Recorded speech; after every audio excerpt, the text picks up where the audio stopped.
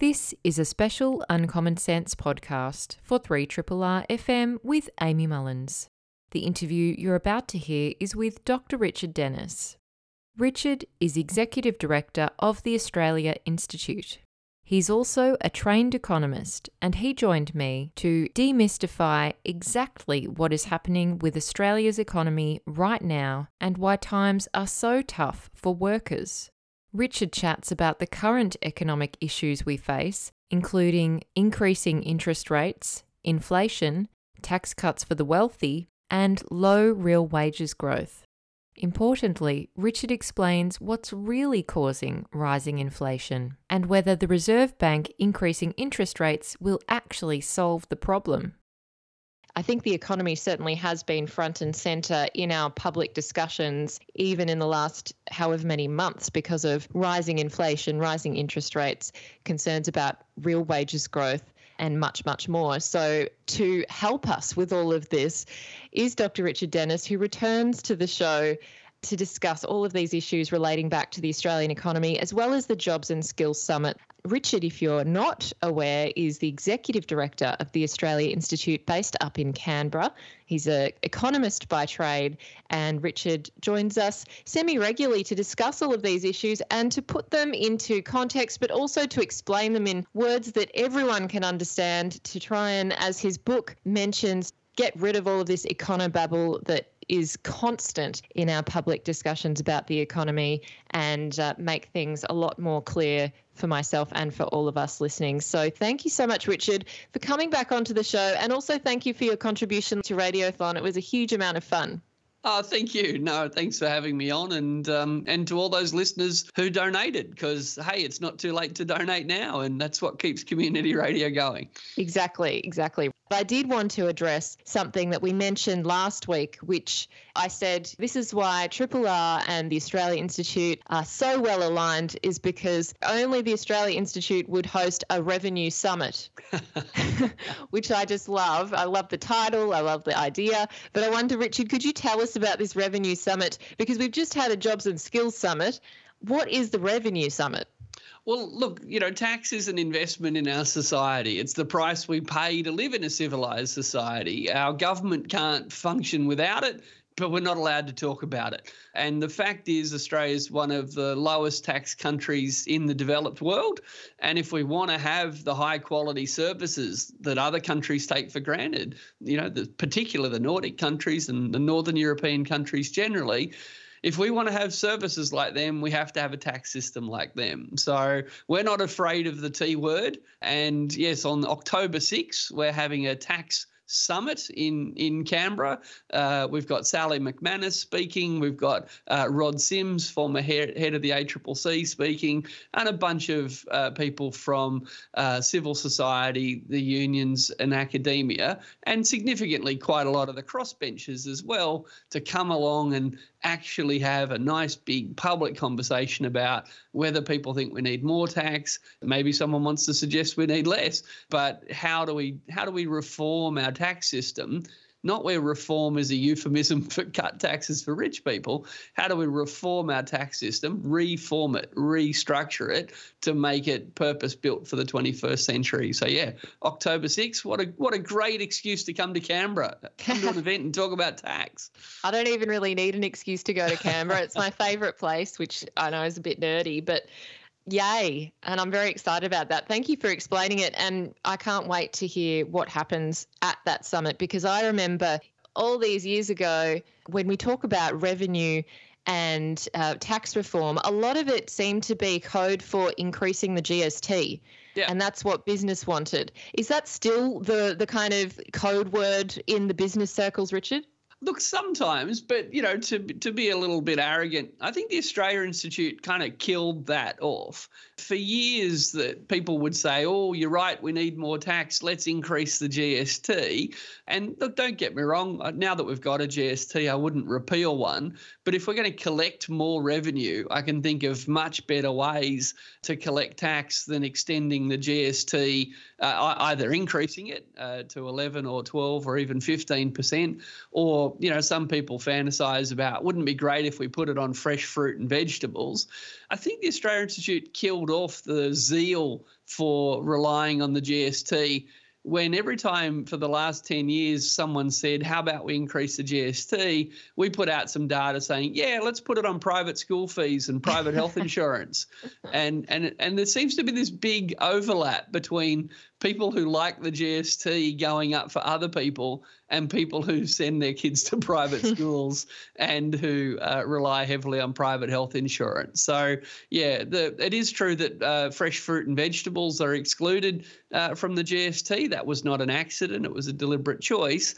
But most people don't realise that sending your kid to private school is GST free, which of course means that a lot of the extracurricular activities, the piano lessons, the art lessons, the horse riding, a lot of that winds up being GST free as well, because as luck would have it, it's bundled up in education services. Yeah. Well, I don't think that's too arrogant of you to say, Richard, and I'm so glad that the conversation has moved on, because it was painful to be part of or even listen to. So it's good that we have developed and become more sophisticated through think tanks like the Australia Institute. So let's talk about the current economic issues that we've been facing, but also that have really been constant in the media.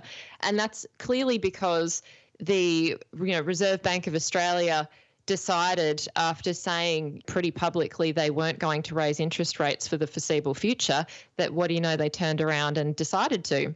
Now we've got this inquiry into the Reserve Bank of Australia to kind of review its role, what the RBA does, how it should operate, the makeup of the board of the RBA. And I wondered if you could reflect on that development, that kind of moment that we had a few months ago that seems to have at least been quite symbolic of the problems that we've got at the moment. Yeah, look, that's right. So the Reserve Bank of Australia, the RBA, has been around for a long time. It's created by an act of Parliament. And what people perhaps don't realise is that the RBA Act, the piece of legislation that created it, said that its main job is to deliver full employment. Whereas usually when we hear people talking about the RBA, they talk about its role in controlling inflation, and in particular trying to keep inflation between 2 to 3%. But just to be clear, the RBA Act doesn't say that its job is to control inflation, and the RBA Act makes absolutely no reference of 2 to 3% inflation as being the goal. So we've got this weird beast in the RBA. It's a very powerful independent body. Its board has quite a lot of power. If the RBA board gets to decide whether my mortgage goes up or not. We don't usually delegate that much power to people who aren't elected to Parliament. But interestingly, even though the Act tells them that their job is to focus on full employment, for decades, under successive governments, Labor and Liberal, the RBA has said, yeah, I note that concern in the Act about full employment, but how about I focus on an arbitrary 2 to 3% inflation target? Now, that's I think been a problem for decades, and I think Australia has had higher unemployment and lower inflation than it might have otherwise had, thanks to their interpretation of their responsibilities. But here's the kicker, as you said in the intro, just last year, and indeed at the beginning of this year, the Reserve Bank was saying, look, we've been waiting for wages to rise for a long time. We've been persistently surprised that wages haven't risen yet.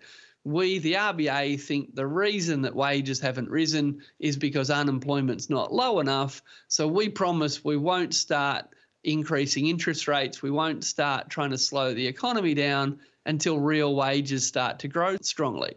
So that, in theory, the idea is if unemployment's low enough, cafes would have to offer their workers a higher pay rise. Childcare centres would have to offer their staff a higher pay rise. But of course, that's one theory. Another theory is employers don't have to do anything, and they might just choose not to give anyone a wage rise. So, yeah, what we've seen in the last 6 months is the exact opposite's happened. Real wages have fallen, and the Reserve Bank has completely reneged on its commitment. And the Reserve Bank has said, well, even though we said we wouldn't increase interest rates until real wages went up, even though real wages fell further than they've ever fallen, we're going to jack up interest rates. So you bet we need an inquiry into the RBA. Yeah. And the rationale for jacking up interest rates and even suggesting that these interest rates would continue to go up and up and up across the year into next year, potentially the middle of next year, is seemingly because inflation is high. The RBA is supposed to use their levers, so to speak, the main one really being interest rates. And I was really curious about this because there is this discussion about, well, if you're going to use that as the lever, shouldn't we make sure that what the real cause of inflation is? Like, shouldn't we know that that tool or medicine is going to fix the problem? So I wonder, Richard, could you tell us what is causing inflation? Like what, I know that's a big question, but to the best of your ability. Oh, no, I'm happy to. Great. Look, to be clear, so inflation, let's define that. First, it's a general increase in prices, not an increase in price of a particular thing, but a general increase. We measure inflation in Australia primarily through something called the Consumer Price Index, the CPI, and the Consumer Price Index has surged this year with prices rising by 6 or 7%. That's a lot higher than has been the case. Now, as luck would have it, we've got great data that builds the CPI, so we know what's gone up the most. We know that a lot of it's been petrol prices going up because of the war, Russia's invasion in Ukraine. We know that electricity prices are up, in part because gas prices and even coal prices are higher thanks to Russia's invasion of the Ukraine. And we know that some particularly building materials and silicon chips have been really hard to get your hands on, and that's pushed up the prices of things like building a new house or buying new cars, because new cars need silicon chips, computer chips. So we kind of know what's driving the bus when it comes to which prices have risen the most. And we know that increasing interest rates won't do anything to stop a war in the Ukraine, and it won't do anything to increase the capacity of China to produce silicon chips or Taiwan or anywhere else. So the first part of the problem is that the major causes of our price increases are unrelated to things the Australian Reserve Bank can control. But at the same time that that's happened, we've seen a whole bunch of firms in Australia, a whole bunch of companies increasing their prices, not by as much as petrol and not by as much as electricity, but increasing their prices a lot faster than their wages have been going up. Now, the result of that, hold on to your hats, when firms increase their prices faster than their costs go up, is profits go up. And here we are in Australia at a time of record profits. So it's not tough times for everyone at the moment. It's very tough times for people on low wages and unemployment benefits. Very hard time to be on a low income. Very good time to own a whole bunch of companies. And to be clear, there's 25 million people in Australia. There's millions of companies too. Some of those companies are doing it tough today, I promise. I'm sure there's someone listening who works for a company that's doing it tough. But that's always the case. But while it's true that some companies are doing it tough today and last year and indeed next year, overall profits are at a record high. But Australian policy debate being as broken as it is, it's impolite to point out that people are profiteering in Australia off the back of the war in the Ukraine, that our oil and gas industry in particular are making enormous profits, paying not much, if any, tax, and a whole bunch of other companies outside the oil and gas industry are making very high profits as well, but we're not supposed to mention that, even though it's what the national accounts tell us. Yeah. Well, I know it is pretty impolite to say that, isn't it? Because it's like a kind of elephant in the room all the time. Clearly, it's the politics of envy, Amy. That's the politics of envy to refer to the data and describe what's happening. Yeah. And that class distinctions and wealth redistribution is becoming more and more of a problem here in Australia. I can remember years ago when going to different conferences, you would still talk about, progressive parties like the Labor parties as being about social democracy and wealth redistribution. But we even heard the Prime Minister in his National Press Club address say that essentially he had a growth agenda and that it was unashamedly pro-business and pro-worker. And he seems to think that you can have both at the same time and make everyone happy, which it sounds like kind of a little bit of a utopia in a way, Richard. But I wondered, could you explain what he's doing there, what he's saying when he's both pro-business and pro-worker and talking about this growth agenda where we're going to have this kind of golden age of growth? Look, I've got two kids and they both want to know which one I love the most, and they both want to know which one I like the most, and they both want to, and you know what every parent says? Oh, I love you both evenly. Yeah. So yeah, look, look, who's in the sense that the Prime Minister put it, who in Australia in modern history has sought office being anti-business or anti-worker, or certainly being anti-both. You could argue that the Liberals were quite proud of being anti-worker. So, look, unfortunately, these platitudes are part of democratic conversation in Australia. They have no economic meaning at all. What the Prime Minister's saying is, to some extent, very old-fashioned neoliberal argument. Well, if we can grow the pie, then everyone will get some more pie. So don't ask me about who's getting the fair share of the pie. Let's all agree to grow the pie. Well, I hate to tell you, pies don't grow. They're baked. You can't grow a pie. The metaphor doesn't make any sense, and the economics doesn't make a lot of sense either, because how we distribute gains, how we distribute income actually has major economic consequences. And at the moment, foreign-owned gas companies making record profits in Australia and then taking those profits offshore, they're doing nothing to help sustain economic growth in Australia going forward, whereas collecting that money from them in tax and investing in our health system, in our education system, in our infrastructure would radically boost GDP growth going forward. So, yeah, these platitudes of, don't ask me whose side I'm on the economy's side, well, that doesn't really cut it. That said, to give the Prime Minister some slack, in order to win office, it is a democracy. In order to win office, he tried hard to persuade a whole bunch of people that he wouldn't do a whole bunch of things that in a democracy some people didn't want done. Like, bizarrely, apparently some people don't want to tax foreign gas companies. Don't know why. So he's trying to tread this fine line at the moment between what he promised to do to win office and what he needs to do to actually manage the economy now that he's won office. And in Australia, all parties have got very good at making ridiculous long-run promises about what they'll do, when, of course, the job of governing is to respond to the circumstances of the day. And making long-run promises about exactly what you will and won't do is almost the same thing as promising not to be a good economic manager. I'm speaking with Dr. Richard Denniss from the Australia Institute, and we're talking all things the Australian economy. Now, Richard, on a related note, because we were just talking about companies making record profits, especially because of the war in Ukraine, as you say, gas exports are rising. There's sometimes a so-called gas shortage here in Australia because we're sending so much gas overseas. But I do recall that the Australia Institute brought out a top economist, Joseph Stiglitz, to Australia only recently in about July, I think it was. And he was saying, similar to what you're saying, that a windfall profits tax would be a no-brainer, quote unquote, because companies were making huge windfall profits. Not all companies, as you've said, everyone's different, but there are some sectors that are doing hugely better out of the situation, the global economic situation we're in. What are your thoughts about a windfall tax, especially for those resources and mining companies? Oh, look, you'd struggle to find a trained economist that disagrees with the idea that a windfall profits tax is a bad idea.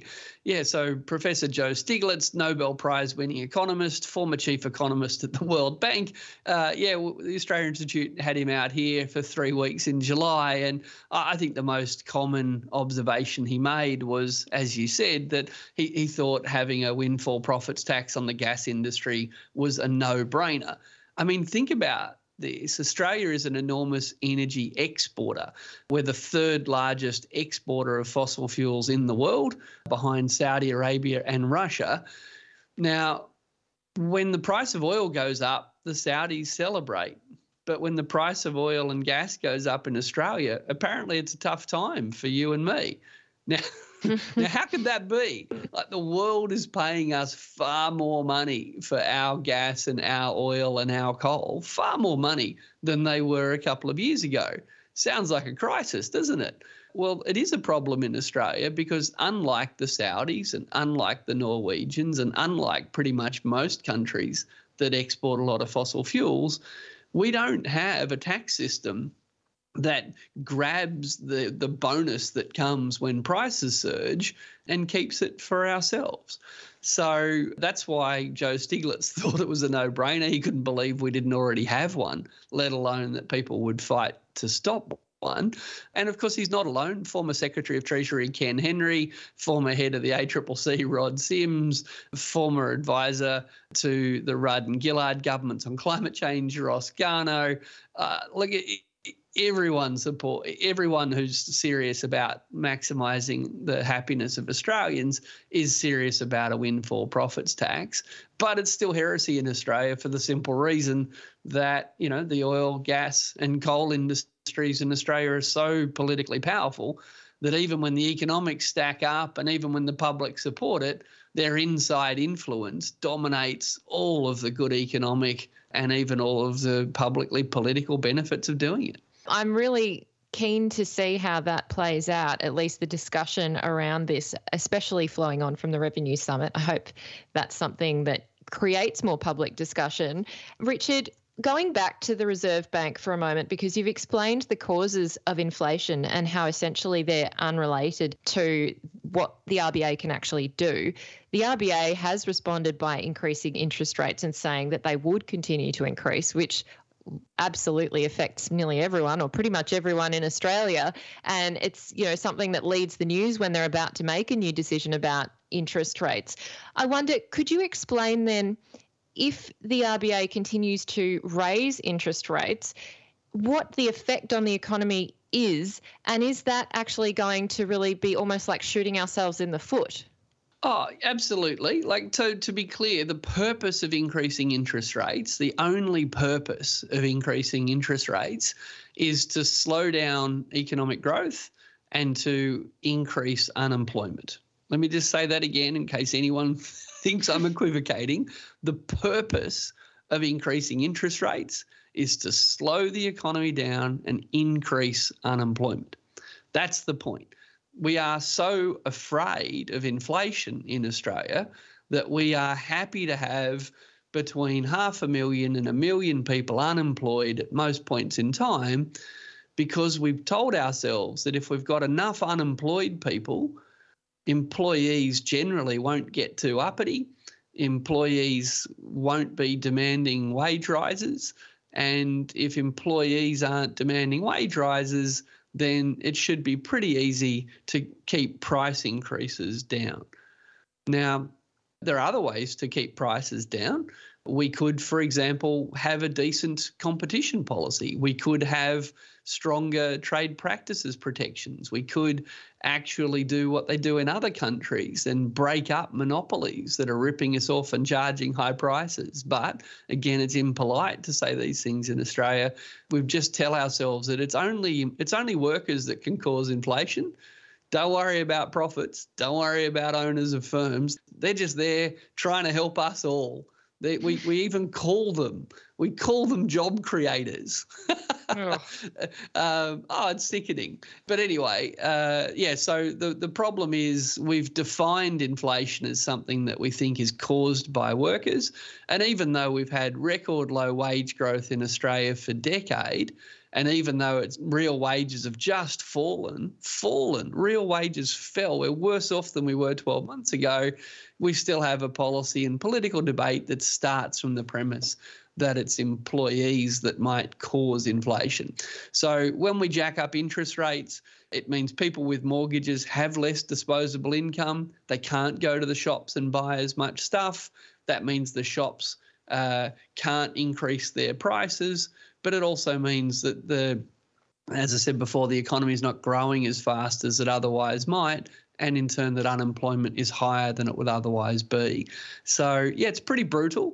We used nice metaphors like the RBA's hit the brakes on the economy, or the economy's overheated and they're trying to cool it down. So we use all these kind of mechanistic metaphors to conceal the simple truth that we increase interest rates so that we can lower millions of people's disposable incomes, because we think if we lower millions of people's disposable incomes, they won't buy as much stuff, prices won't go up as much, and unemployment will be a bit higher.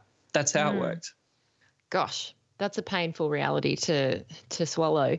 And Richard, when we're talking about and thinking about big firms, like, you know, those huge ASX listed companies, especially some who are dominating a market, we're hearing more and more, and you've already said that these companies are making these record profits. They're passing those profits and dividends on to their shareholders. So shareholders are having a great time.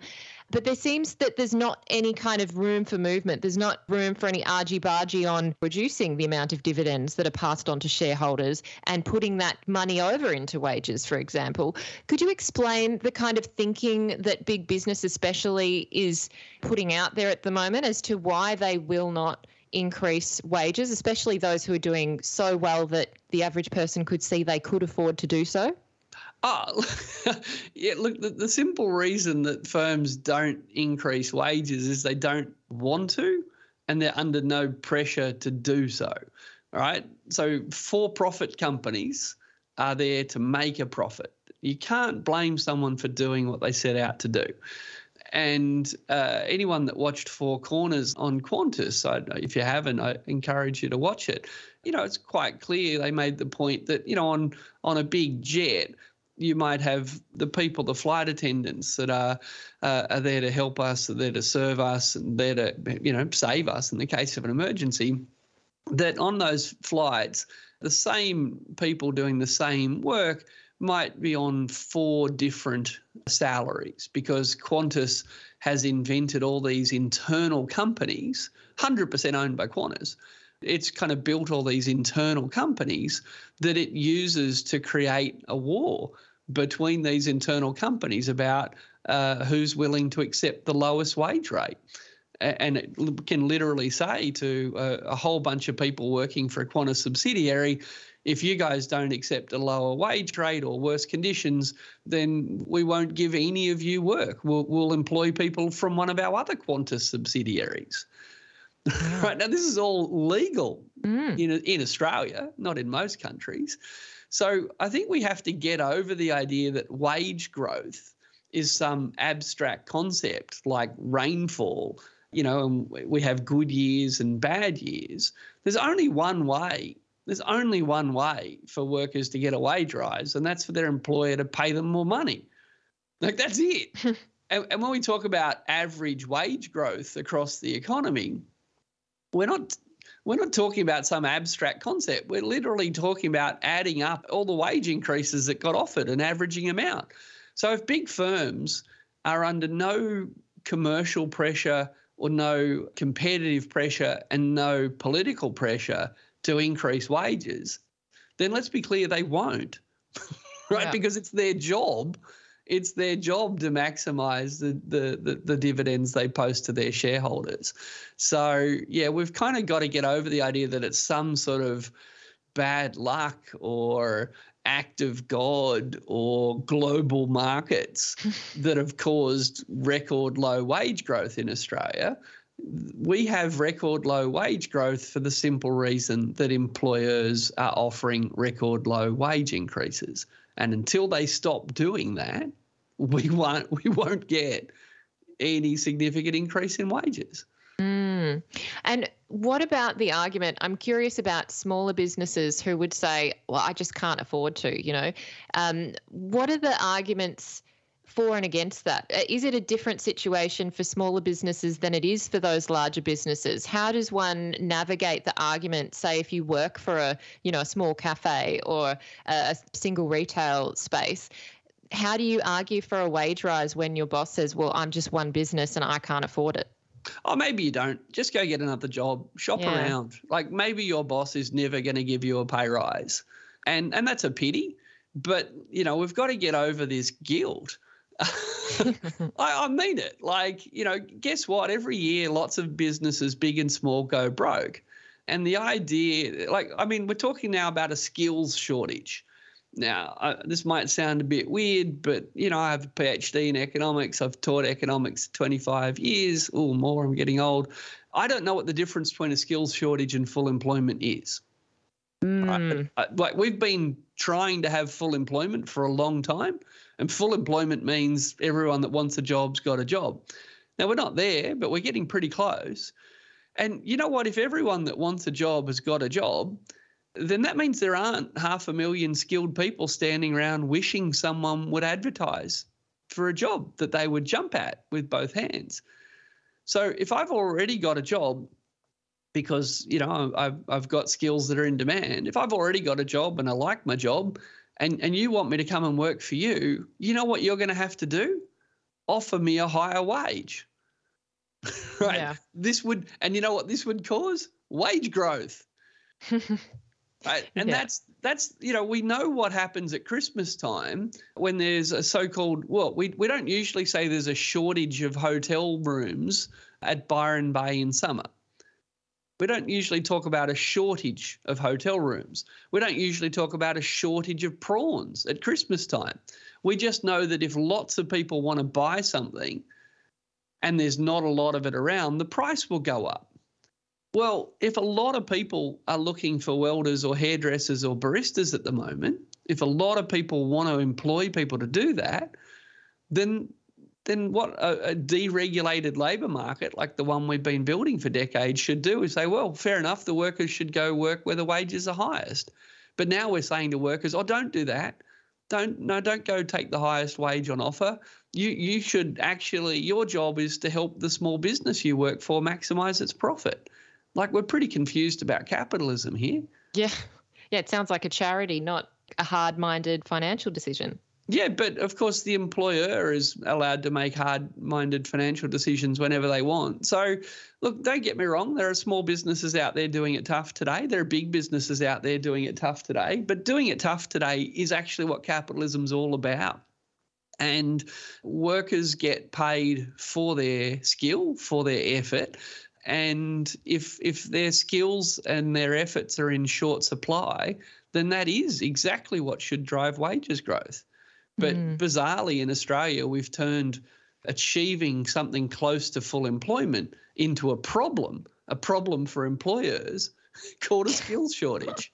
Well, that's the way the market's supposed to work. Yeah. It's funny because the Jobs and Skills Summit was all about, or a lot of it was about the skills shortage, Richard, and trying to address that by increasing permanent migration and also looking at other things. One of the things that, we haven't addressed that I know was one of the key moments supposedly that was going to happen out of the summit was that the unions and big business would sit together and come to some kind of compromise or agreement about increasing the ability for employees to negotiate working conditions, better working conditions, and then for business to, be able to get what they wanted out of that scenario, which is kind of more streamlined agreements, the Fair Work Commission not interfering with the process. But Richard, I wondered if you could explain to us what the Jobs and Skills Summit was seeking to do, especially in that realm where we've heard that union power has been diminishing more and more, so therefore worker power has been diminishing. Did we actually get to a point in that summit where there was any kind of consensus around the negotiating rights of the worker versus the employer? Yeah, so Australia's really good at exporting education and training. Hundreds of thousands of people come from all around the world to come to our publicly owned Australian universities to learn how to be doctors, to learn how to be scientists, to learn how to be engineers. But apparently we're told Australia just can't train hairdressers and welders. There's something broken and we just have a broken system. Well, we do. Our public universities export enormous amounts of education services, but our privatised vocational education and training system has failed spectacularly. So we need to understand how we got into this problem. Our public unis are still great at exporting, But everything we've done in the vocational space for 30 years now has made life harder, not easier. So what was the deal that happened at the summit? It wasn't so much consensus. They all still disagree with each other. But effectively, unions got part of what they wanted, which is government agreement with some employer support for industry or pattern bargaining. That's what the unions wanted. And we're going to increase skilled migration from about 180,000 to about 200,000. That's what the employer groups wanted. Now, those two things have nothing to do with each other. It's just that some of the employer groups got what they wanted and some of the unions got what they wanted, and that's right. That's a compromise. But yeah, there's no actual consensus. The employer groups don't really want to see pattern bargaining come back, but some of them would prefer to see skilled migration go up than stop the pattern bargaining. And the unions don't really think that we need to bring people in to solve a skills shortage, but they'll go along with that if they can get the pattern bargaining, the sector bargaining they wanted. So, yeah, that was the deal that sat at the heart of that whole summit. But we haven't really fixed our major problem, and that is how come Australia can train astrophysicists and it can't train welders? And a lot of those astrophysicists are heading overseas when they do get trained here as well. Oh, well, that's right. We don't even want to keep them when we train them up. But look, I think it's a really simple lesson for us. Our publicly funded universities are struggling, to be honest. Like, neoliberalism has really undermined them as well. But where we let neoliberalism really rip was in our vocational education and training system, and that's where we're having all these very real problems. And let's be clear, this isn't about COVID. Year after year, decade after decade, apparently we haven't been able to train enough cooks, when, of course, really what happens is we're not willing to pay wages that are high enough to attract people that have got choices to either go into that industry or stay in that industry. But again, we know that airlines will jack up their price in periods of high demand. We know that hotels will jack up their price in periods of high demand. But workers, oh no, they can't jack up their prices in times of high demand. That'd cause inflation. And Richard, you mentioned there COVID. It was something that I've seen you tweet about, which I've really appreciated in the past, because there is a clear interaction between the pandemic and the economy, as we've noticed for the entire 2.5 years that COVID has been running rampant. Obviously, it was suppressed when we actually had true public health measures in place. Now we saw a National Cabinet take a ridiculous step, in my view, which is an anti-science step. We've seen National Cabinet really taken over and compelled by the two major states, New South Wales and Victoria, to keep reducing restrictions, to lift the work from home guidelines. And I wondered, could you reflect on this from an economics perspective? Because I know you have been, across the whole pandemic, and we've had specific pandemic chats as well. But do you have any views on this change and the relinquishing of public health measures? Because they clearly would have an impact on the economy if more and more workers get unwell and we have only short periods between these waves of high numbers of cases. Oh, absolutely. Well, let's be clear. More people will get sick, more people will die, and the next time we have the next wave, it will hit harder and faster thanks to this decision. I mean, the brutal reality is that we ignore science all the time. We ignore science when we talk about our climate policy. We're still not just approving new coal and gas mines, we're subsidising them. We've ignored public health experts for years, saying we should ban junk food advertising during children's viewing hours, and there's no chance of us stopping those things anytime soon. And of course, yes, here we are ignoring science now, saying, and even the Prime Minister said, basically, if you're not sick, why shouldn't you be at work? And the simple answer is because you'll make other people sick. Mm-hmm. So the purpose of isolation was never to help sick people not be tired. The purpose of isolation was to stop sick people making other people sick. And the science hasn't changed. Indeed, the new variants of COVID are often more contagious, not less. So the science hasn't changed, but the politics has changed. And, the National Cabinet has decided now that it's going to ignore science when making these big decisions. So because COVID cases are declining at the moment, and if you look at the data, you'll see that it comes in waves, it'll continue to decline, most likely, even though this decision's been made. But the consequence is, of course, that the next wave that shows up, more people will spread it more quickly because of this very, very, very unscientific decision. But again, that's Australia. We ignore science. No, we ignore science whenever powerful groups tell us to. And the employer groups are frustrated by finding it hard to get their staff, and the employer groups are short-sighted enough to be worried about next week's staffing, not staffing during the next wave. And just as it's short-termism that causes climate change, it's now short-termism that's going to cause unnecessary suffering next wave. Yeah, and long COVID will continue to affect the employment market as well. Just finally, Richard, you've written an op-ed in the Nine papers. It's called Breaking Promises Isn't Easy, Keeping the Wrong Ones is Just as Painful. And there you're referring to these stage 3 tax cuts that we've heard talked about, especially in the last week a lot, but even previous to that.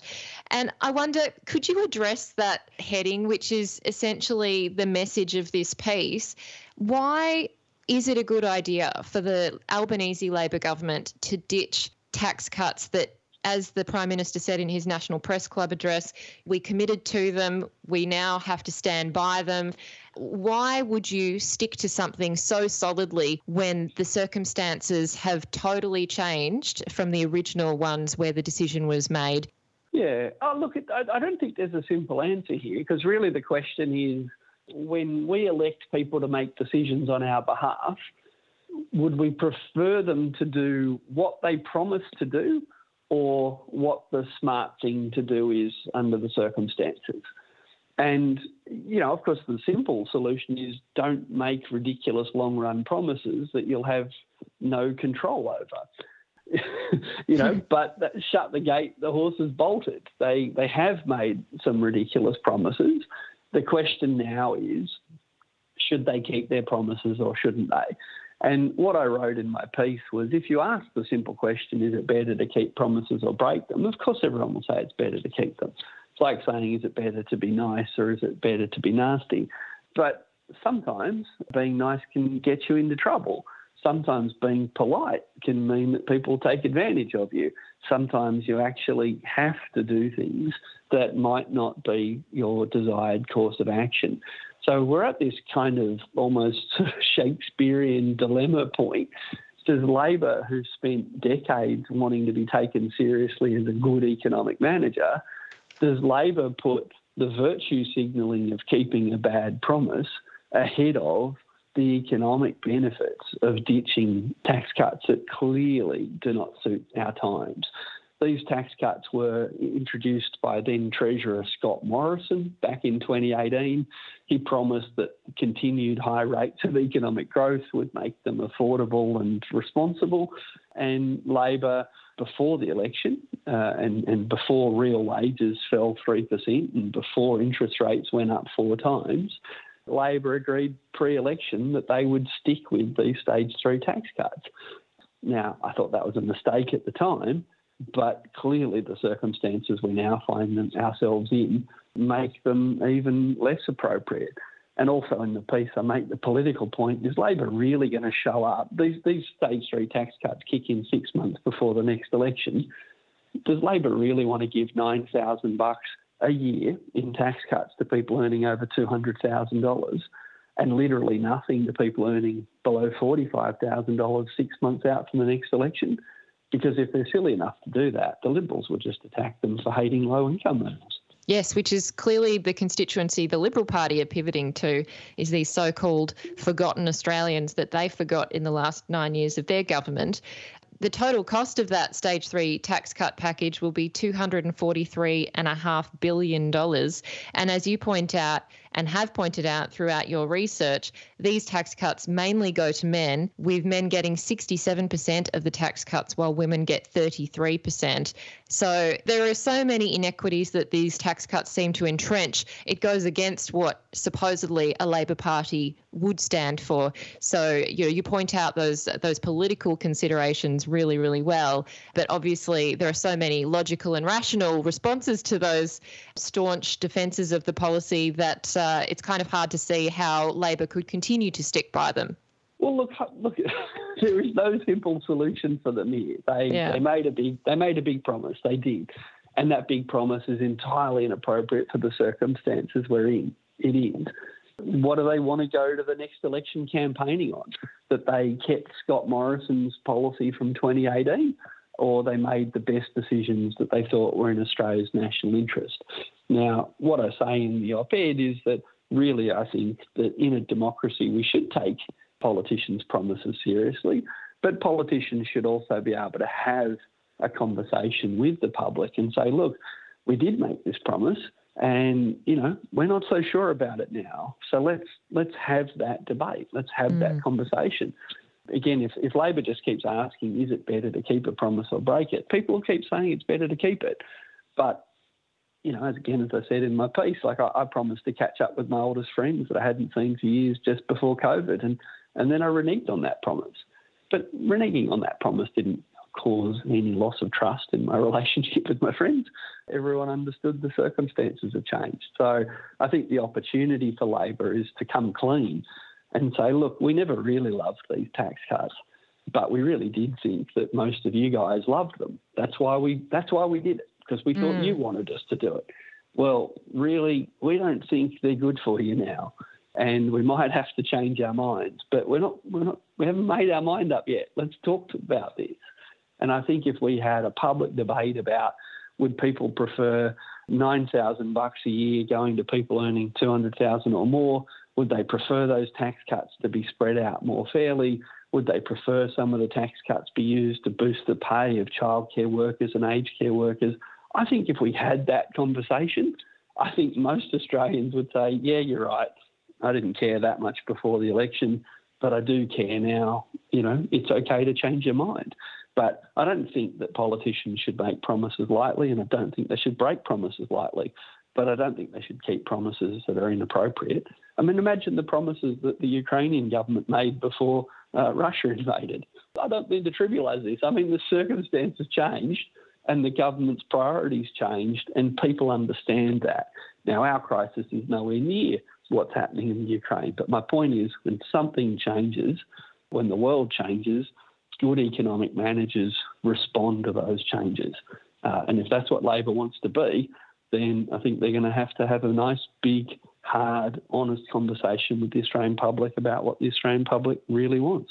Indeed. Thank you, Richard, as always, for joining us on the show and providing such in-depth analysis, but really bringing it home to us what all of this means to the average Australian who didn't go to uni and study an economics degree. And I certainly didn't do that, thank God.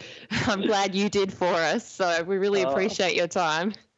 Thank you. And hope to see a few of you at the summit on the 6th. Thanks, Indeed. Amy. Wonderful. Thanks, Richard. I've just been chatting with Dr. Richard Denniss, Executive Director of the Australia Institute, and we've been talking all things the Australian economy without the econobabble, and also referencing there the Jobs and Skills Summit. I'm Amy Mullins, and you've been listening to the Uncommon Sense podcast. Uncommon Sense is a radio show broadcast on 3RRR FM in Melbourne every Tuesday between 9am and 12pm.